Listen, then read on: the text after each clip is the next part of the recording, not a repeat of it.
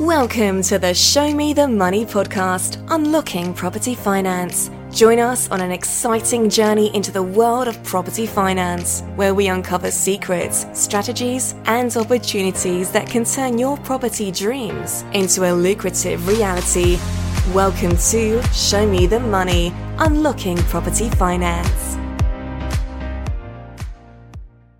Hello, everybody. Welcome back to another recording of the Show Me the Money podcast.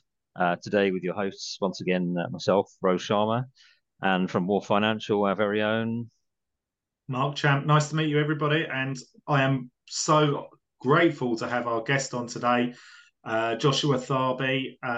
Josh and I have known each other for a little while.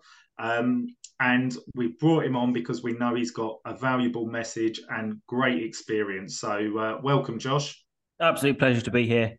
Hopefully share a lot of knowledge today on today's podcast. Right, it's good to have you, Josh. So obviously we've not met before, so I'm really looking forward to hearing about your, what you've been up to, and hopefully it's going to be a really interesting episode for our listeners. So perhaps we should kick it off with an introduction. Tell us about yourself, your background, what it is you do now, how you've got into it, and I'm sure we're going to have a great conversation off the back of that. Yeah, fantastic. So I guess in terms of kind of what I do, so yeah, started off basically property tax and accountancies, the bread and butter. We started that just over 5 years ago now. So I started my own firm prior to working in kind of large accountancy firms at JSM Partners. And we basically help landlords, property investors, property developers stay on top of their accounts, their tax, and most importantly, minimize their taxes as well. So making sure that they're utilizing all the exemptions, reliefs, stamp duty, VAT, kind of all the complex areas, which when speaking to other prospective clients, it was kind of that thing that was lacking. Everybody struggled to find a good property accountant that could kind of advise them on the stamp duty, the VAT, the group structures, kind of things where it got a bit complicated. It was a case of so many accountants literally just were filing the accounts and that was it. So it kind of really identified there was a good opportunity for us to actually set up a firm that really focuses on the tax for landlords, property investors, and developers. And that's exactly what I did 5 years ago. And it's just gone from strength to strength since then. And now that kind of has led me to Dubai. For one reason, of course, the UK and the taxes, but then, of course, also you've got the fantastic weather out here in Dubai as well. So now that's kind of led to a second business arm where we're actually helping high net worth individuals relocate from the UK to Dubai, most importantly for the tax advantages that you get from being based out here. And do you know what? There's so many things that you've said there have just sparked things with me. And I know, so I deal with a lot of property investors, and I am a property investor myself. And we've got an accountant that we've used for years, and he's very good. But every time I have a customer come to me, they ask me, "Oh, I need a power team, and I need somebody who can help me with my taxes." And you refer them to an accountant, and usually, and this is stereotypical, but they're an older person who is a bit stuck in their ways and is very one-dimensional. But even an actual specific property advisor, tax advisor, an accountant, wherever it may be, is so important. And mentioning that and actually creating that niche is so important, and definitely a thing that I think brings you to the fore of any property conversation. What do you think, Ray? Would you agree with that? Yeah, indeed. And I think also, just picking up on your point about the interesting things that we can probably pick apart there.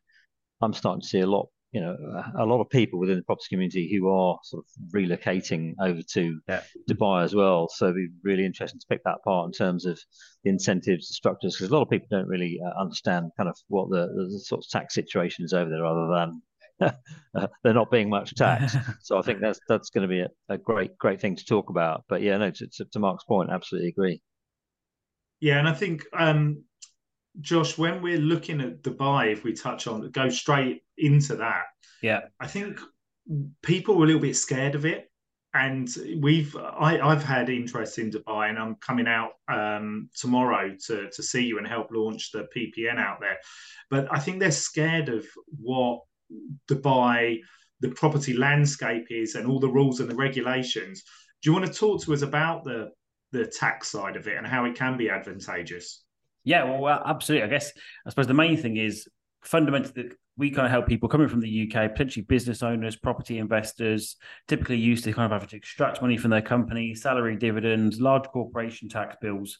And for the most part, in the UAE, in Dubai, there's 0% income tax, 0% capital gains tax. They've recently just introduced a 9% corporation tax on profits over about 100,000 USD over here for companies and when you're running a sole trade. But there's still massive opportunity there to make sure that you are paying less than that, or pretty much most people that we work with end up paying no tax. Just the main opportunity there is, of course, if you've got 0% income tax, you can pay yourself a pretty decent salary as long as it's market rate from your company, which is, of course, tax deductible. So actually, the vast majority of people don't end up paying tax out here.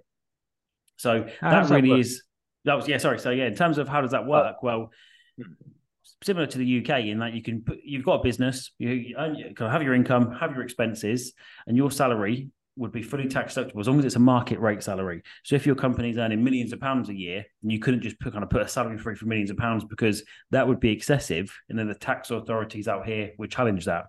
But if you're a kind of consultancy business, smaller kind of, you've got a couple of people where maybe you've earned £250,000, £500,000 profit for the year, well, actually paying that out in salary and a bonus, which again would be tax deductible, is pretty reasonable because that's what you would probably be earning if you were working for a large London-based firm, or if you were to have somebody else come in and do your job, that's probably what you'd be paying them. So actually, you can fully tax deduct that. That goes straight from the business bank account into your personal bank account with zero taxes. So it's just a completely different way of living, because in the UK, of course, you've got a budget for your corporation tax. You've then got a budget for your VAT. And then when you transfer some money out, you think, okay, I actually need to do a payment on account and then budget for the later tax payments that you have to make. Whereas here, you're completely right. That is tough because, for instance, with me and my business, whenever I make profit, I obviously have corporation tax. So I put it in a SAS so that I have a more tax efficient structure. Yeah. But unfortunately, you have to guess how much that you can put away so that you've got a nice float for the rest of the year's business. If you put too much away, you can't get it back out without paying tax. So it's very difficult. So having something that's obviously more advantageous in the first place definitely is something to consider. Ro, you look like you're thinking to me. Yeah, something to say. If we were just to roll it back just a second, just for just so that people understand who are listening to this. So where are your companies going to be registered, for example? So let's say someone is there's two things. Someone moving to Dubai and setting up a business there. What about people who are moving from the UK? They've got companies registered here. How does that work? Because obviously there's a lot of benefits that we're describing here, but just breaking it down to the mechanics of it in either of those two scenarios, that will really help people to understand how it works. Yeah, so I'll go for the second one first because that'll probably explain the first one. But it depends on what type of company you've got currently set up in the UK. So if you're literally kind of running a service-based business, a consultancy-based business, basically there's no kind of intellectual property in the company really. You've not got any physical assets. It's literally just you doing work, billing it to the company. In cases like that, we literally quite often, it's a case of winding down the UK business, set up a new business here in Dubai, a free zone company or a mainland company over in Dubai. And then it's just a case of actually you relocating to Dubai and starting to bill people and send invoices from the newly incorporated Dubai entity. If it's a case of where you've actually got a physical business where you've got assets in the UK, that makes it a lot harder or usually not worth it. And what we then look to do is quite often keep the UK-based business where you've got your staff, where you've got offices. And then what you either do is you kind of take a salary from your UK-based business, which is tax-free as well. So you just take a good market value salary from the UK business to reduce that corporation tax. And then any dividends you take, they're tax-free. So you don't quite get the full corporation tax benefit if you've got a large established company that's basically fully traded from the UK, but you still do get all of the income tax benefits. And that's obviously based on you no longer being a resident in the UK. And then what taxes do you then get exposed to for having that company in the UK in terms of UK taxes? You mentioned corporation tax, obviously. Yeah, that would just be it. I'll touch it back to property because property is a great one in that UK property, when you own it, it's in the UK. Of course, you're always going to pay tax on that property. in the UK because that's where the property is situated. Yeah. And of course, you'll also pay tax in the country you're resident in, which is Dubai, so 0% tax. And say, for instance, you've got a UK limited company with many properties in, that profit will always be taxed in the UK because that's where the company is resident and that's where the property is resident. But if you're managing your property portfolio from Dubai, again, you can pay yourself a market value salary for the work that you're doing, managing the property, dealing with tenants, finding new properties, mortgage applications, refinance, all of that kind of stuff, where actually you are performing work, you are performing value for the company.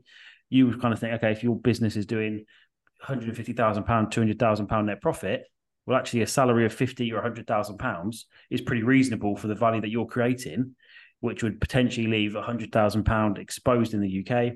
You pay corporation tax at not between 19 or 25%, but then anything else that's in the company is fully tax-free. So you pay that 19%. End of the year, you'll have £81,000 left. You can take all of that out as a dividend. Plus, you've taken £100,000 out salary tax-free as well. So on £200,000 of profit, there's 19% tax, £19,000 tax bill on that. So less than 10%. Interesting.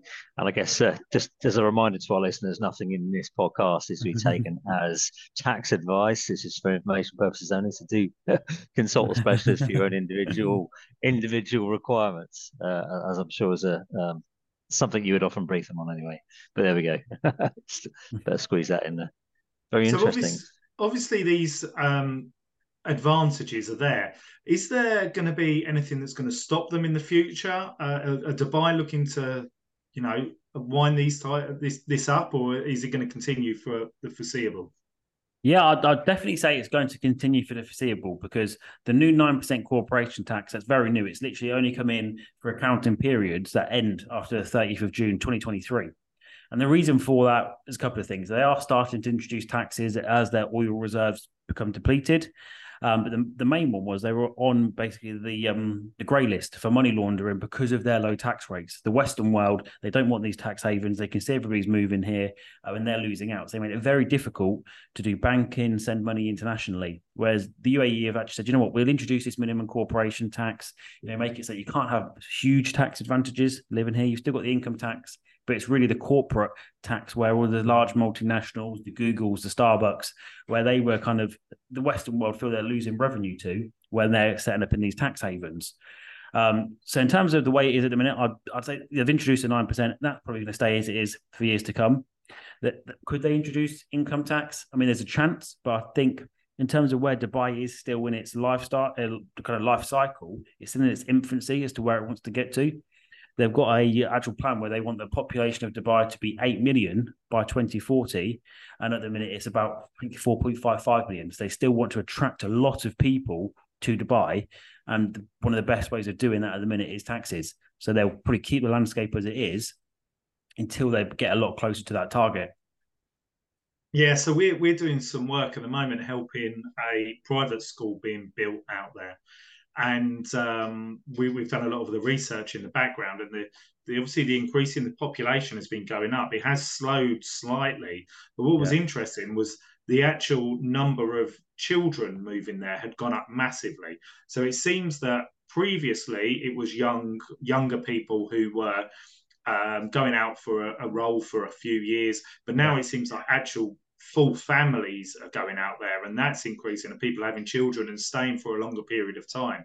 So I think the whole demographic is changing, and that target for the Emiratis is definitely something that is achievable. I think one thing that may stand in the way slightly is the emergence of Saudi Arabia.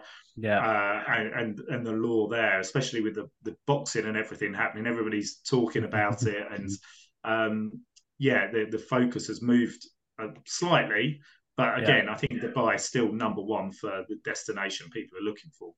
Yeah, I'd absolutely agree with that. Even in, not necessarily Dubai, but it's one of the Emirates, Ras Al Khaimah, they've literally just got the first casino being approved in the UAE. So they are kind of making it that one-stop shop, almost like Vegas, where people come, they spend money, they have a great time, where you've got that kind of stimulation available that you're looking for. So it's a case of there's still a lot more to happen within the UAE, within Dubai and the neighbouring Emirates. So it's kind of, people think it's just Dubai, whereas actually Ras Al Khaimah is about 30 minutes away, 45 minutes away.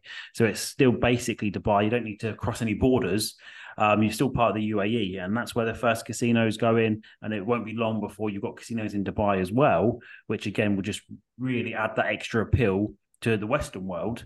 That Saudi it's still illegal to have to drink alcohol over there. So it's going to be a very long time before they do enough to really attract, the Western world that love to gamble and love to drink. Yeah, and talking about that, and I'm not saying this is part of the reason we make money, but a lot of the time when people do make money, they want the lifestyle. And I presume from seeing you on Instagram and everything, you like the lifestyle out there. Yeah, absolutely. That's what's great about Dubai is you got anything available to you. You got the lifestyle. You can go on a yacht for the weekend if you want. You can get any supercar you want delivered to you on WhatsApp within an hour. If you have a guy, okay, I could get a Rolls Royce delivered. I could get a Rolls Cullinan within an hour, and it's just so convenient and accessible. You can have cleaners, chefs. For where you're looking to pay for it, you can get pretty much anything you want here in Dubai.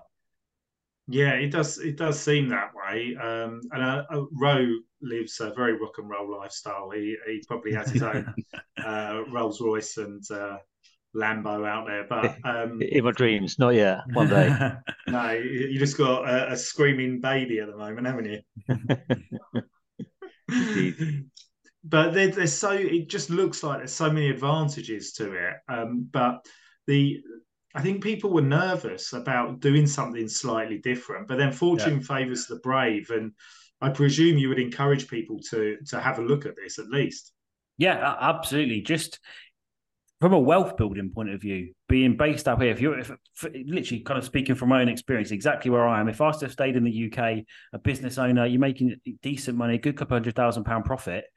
You're living in the UK, so you've kind of got. Actually, the UK isn't quite what it once was. Crime is quite dangerous these days. If you go to London wearing a decent watch, you're probably not going to return home with it. You kind of increase knife crime, all those kind of bad stuff. That's actually the facts in the UK. And you're paying most entrepreneurs, most business owners, if you're taking money out of your company in profits, you're paying close to, if not in excess of 50% tax on that, with a combination of corporation tax, income tax, and everything else. So actually, if you were to base yourself in Dubai, you get all the safety benefits, you get the year-round sunshine benefits, and then actually you get to keep 100% of your profits. And fair enough, if you don't want to live in Dubai forever, I'm not sure that I do.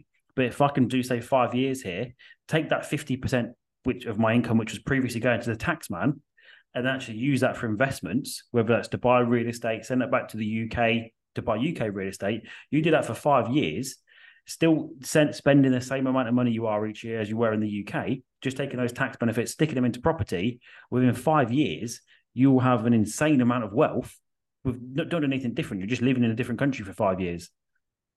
And that's where I encourage people to look at it, because that is just powerful alone. Yeah, and you mentioned there the Dubai real estate investments.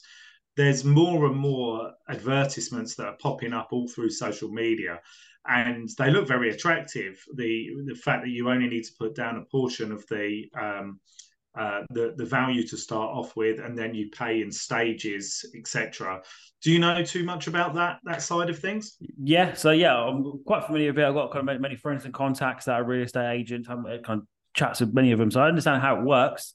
In terms of, you can still get mortgages for property out here. If you're buying off plan, you can get very attractive payment plans where you can literally kind of pay 1% a month of the property value. And then even when it's complete, depending on the scheme, they could even give you 5 years after as well to continue paying it off.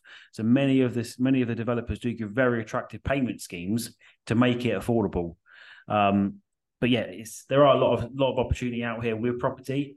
It's not something that I've personally got into out here, just because for me, it still seems it's risky, effectively. The market here is literally, when I was speaking to a broker the other week, it's literally almost just reached the 2008 highs. So it's taken a long time to recover from the financial crisis. And ultimately, it makes it risky. If it takes that long, some areas on the palm, the values have doubled in a year. And if you're investing there and something's doubled in a year, well, it can quite easily go back down there next year. So there's too much fluctuation for me, which is why I still love UK real estate, because it's tried and tested and it's solid. Yeah, well, that's again a good segue there to the UK real estate sector, we're seeing more and more foreign investors wanting to invest in the UK. Are you seeing the Emiratis looking at the UK? Is that something that they're bothered about? Is that something they're interested in? Yeah, absolutely. Yeah, we work with Emiratis. Even just last week, I was speaking with an individual from Kuwait who's buying loads of property in and around, I think it's North London he was focusing on. So, yeah, there's a lot of interest from GCC states and individuals looking to invest in the UK just because it is stable. It seems a bit more attractive than the local developments going on in Dubai. And ultimately, there's a lot of interest going that way. And is that something that you can advise them on tax structures? Would you do that as well? Yeah, that's exactly what we do. So where they say, okay, should I buy it? Well, quite often these days, it kind of comes down to three different ways of owning property. So in your own name, in a limited company, or in some kind of limited company, you can separate that out to an offshore company or a UK limited company, and then some kind of trust, whether that would be a UK based trust or an offshore trust. So actually looking to see what they're hoping to achieve through that property, whether it's capital appreciation, income, and making sure that they've got the best ownership structure to purchase that property. And then, of course, with the ownership structure, whatever it is, there's the ongoing compliance as well. So we can help them take care of both of those points. It does really sound like you've got it all tied up, ready for people to look after them. And I'm sure the customer service is very good as well. That's what we're aiming for. Make it as easy as possible and as simple as possible. Yeah, and it is massively important. We get a lot of customers come to us at Wharf, and it's because people have let them down in the past, and they come to us and they're surprised that you give them a decent customer service. You just got to find a couple of things to do well, because across the solicitors, accountants, the kind of this old mature industry, it's a case of where so often things are done quite badly that if I might not be a great accountant, but I'm just probably a little bit better than everybody else. I'm a good accountant, so you just do a little bit more than the poor standard that the rest of the service delivers, and then that's enough edge to get more clients, grow a business. And ultimately deliver a good service to everybody else because the standard is so poor. Yeah, I tend to agree. And Ray, what do you think as an investor and as a developer? How have you seen the services that help? Yeah, so and you'd say the services that are based over here. I'd say the power team, and I hate using that phrase, but the power team that goes round. The investor and developer, how do you see them? How have they work for you? Yeah, I mean, I guess one of the challenges is just getting good people, getting good service, and I think whenever you get people who are well known within a certain community, then more and more people start using them, which sometimes then that's the bad thing, because especially with us, we've got a waiting list at the minute. We can't hire good quality accountants fast enough. So it's a case of we kind of get oversubscribed and then have to put everyone on a waiting list. Sorry, guys, we can't take you all on just because we can't grow the company fast enough. Yeah, and one of the problems here is that sometimes people will just say yes to take the business on, and the service levels drop, which actually can be, a complete pain as well. So it's a difficult one. Got to get that was a massive problem with the lenders after the credit crunch and the challenger banks came in. The challenger banks, if you remember when they started, they were sleek, they moved quickly, you can get deals through. And for instance, Shawbrook was a great lender, it was brilliant.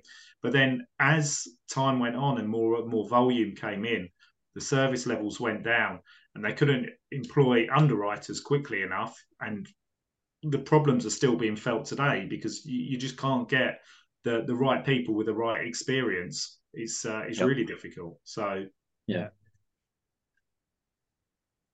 I've got a question on a slightly different note.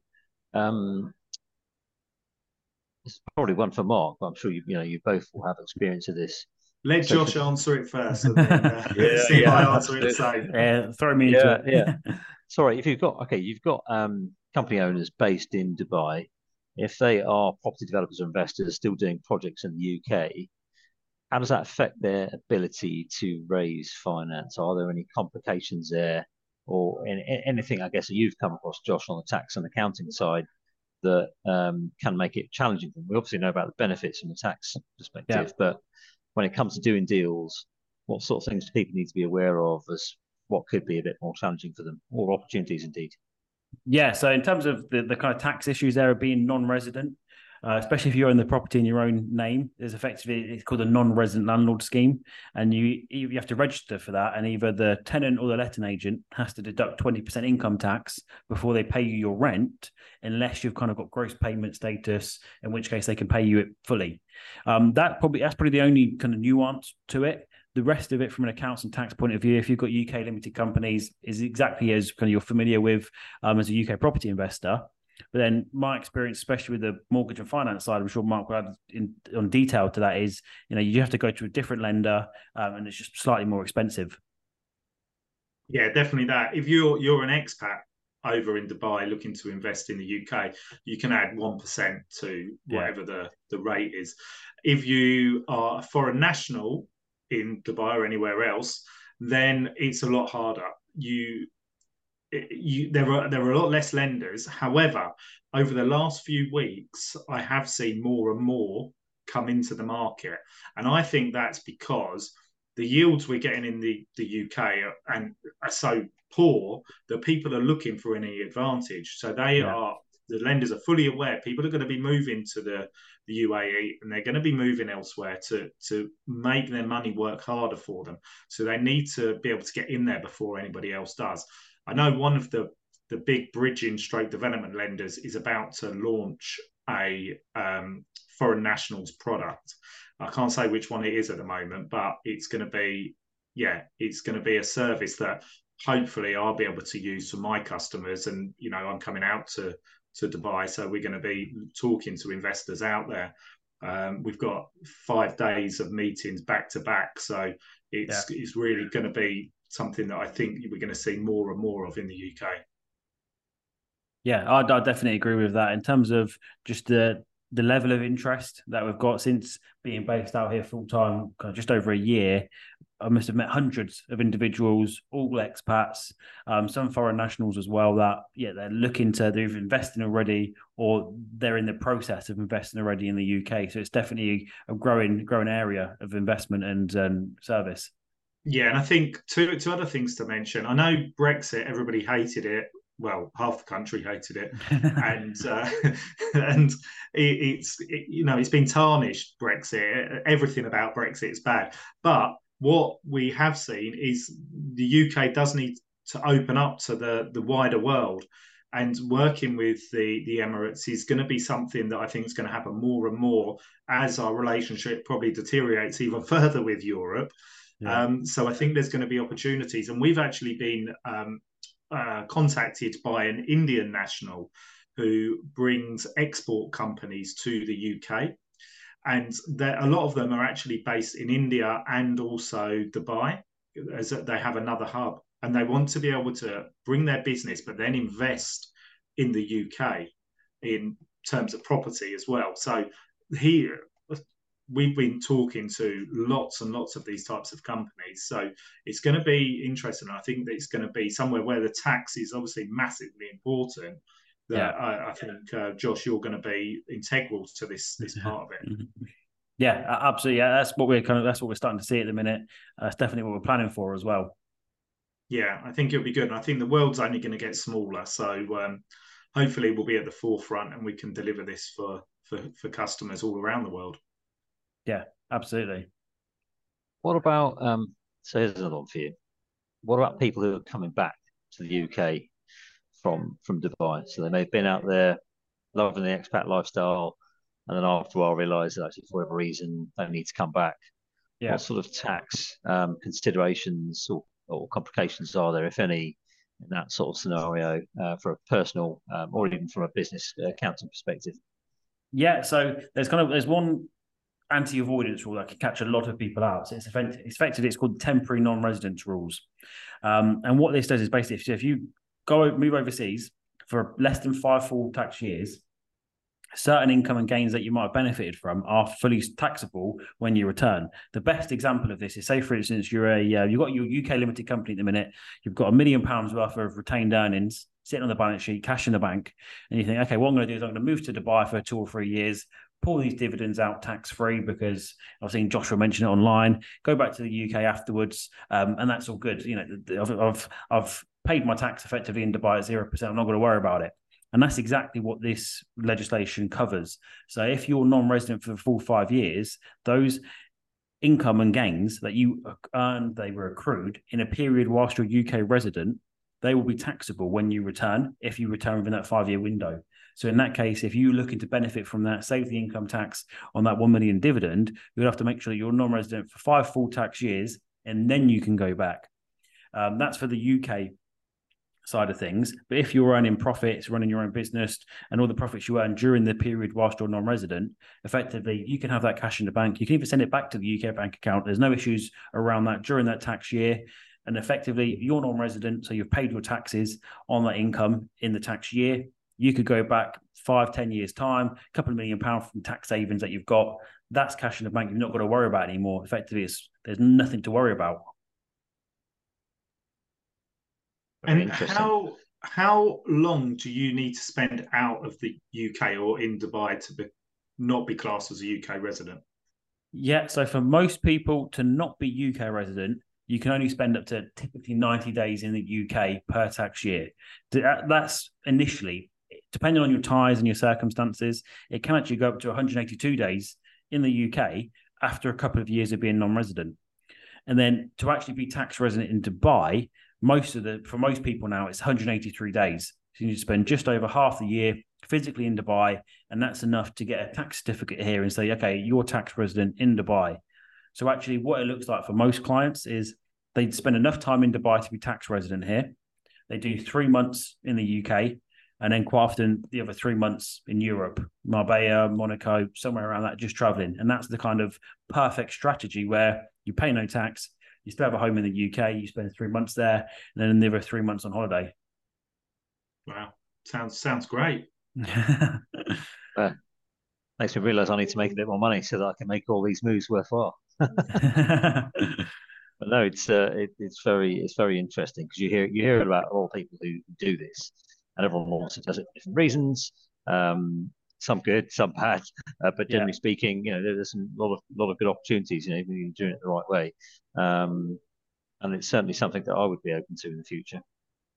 Yeah, absolutely. In terms of, I'd say, minimum profit you need to be earning as a business owner to really kind of have the tax advantages and make all of this kind of worthwhile, the additional expenses. We tend to see that if you're earning, as long as you're doing $250,000 is probably the entry point where there's some decent tax advantages there. But then, of course, if your business is doing $500,000 a year net profit, as an owner-managed business, you're taking out dividends. That's where you really it comes into its own, and you start to save probably about £150,000, £200,000 a year in taxes being based out here. So that's about 250 is where you should start exploring it. Then, of course, as the profit goes up, the tax benefit just goes up in line. That's a really useful yardstick. That's interesting. Good. Okay. Well, I think we'll wrap that up for today's episode. Joshua, thank you so much for coming on. How can people get hold of you and follow you? Yeah, absolutely. It's been a pleasure. Thank you for having me. So there's a couple of different ways. So if you want to look at our website, so www.jsmtax.com. And then in terms of social media, you can follow me on Instagram, which is just @JoshuaTharby. And again, if you want more kind of free information, guidance, you can look on my YouTube channel, which is fantastic. And that's @JoshuaTharby as well. Tons of useful kind of general guidance on there as well to help you pay less in taxes. Excellent. Thank you so much for that. And I can definitely recommend the YouTube channel. I stalk you on there, have a look at everything you're doing, and get what we can of the information. So it's definitely a worthwhile resource. So thank you again, and Ro, thank you for your time as well. And then we'll be back next week with another episode and another guest. Brilliant. Wonderful. Thanks a lot, Josh. Pleasure. Good to meet you. Thank you very much. Bye. That concludes another episode of Show Me the Money podcast, Unlocking Property Finance. Connect with us on social media where we share additional tips, resources, and behind-the-scenes insights. Feel free to reach out to us with any questions or topics you'd like us to cover in future episodes. Until next time, keep exploring, keep learning, and keep making those smart investment moves. This has been Show Me the Money, Unlocking Property Finance.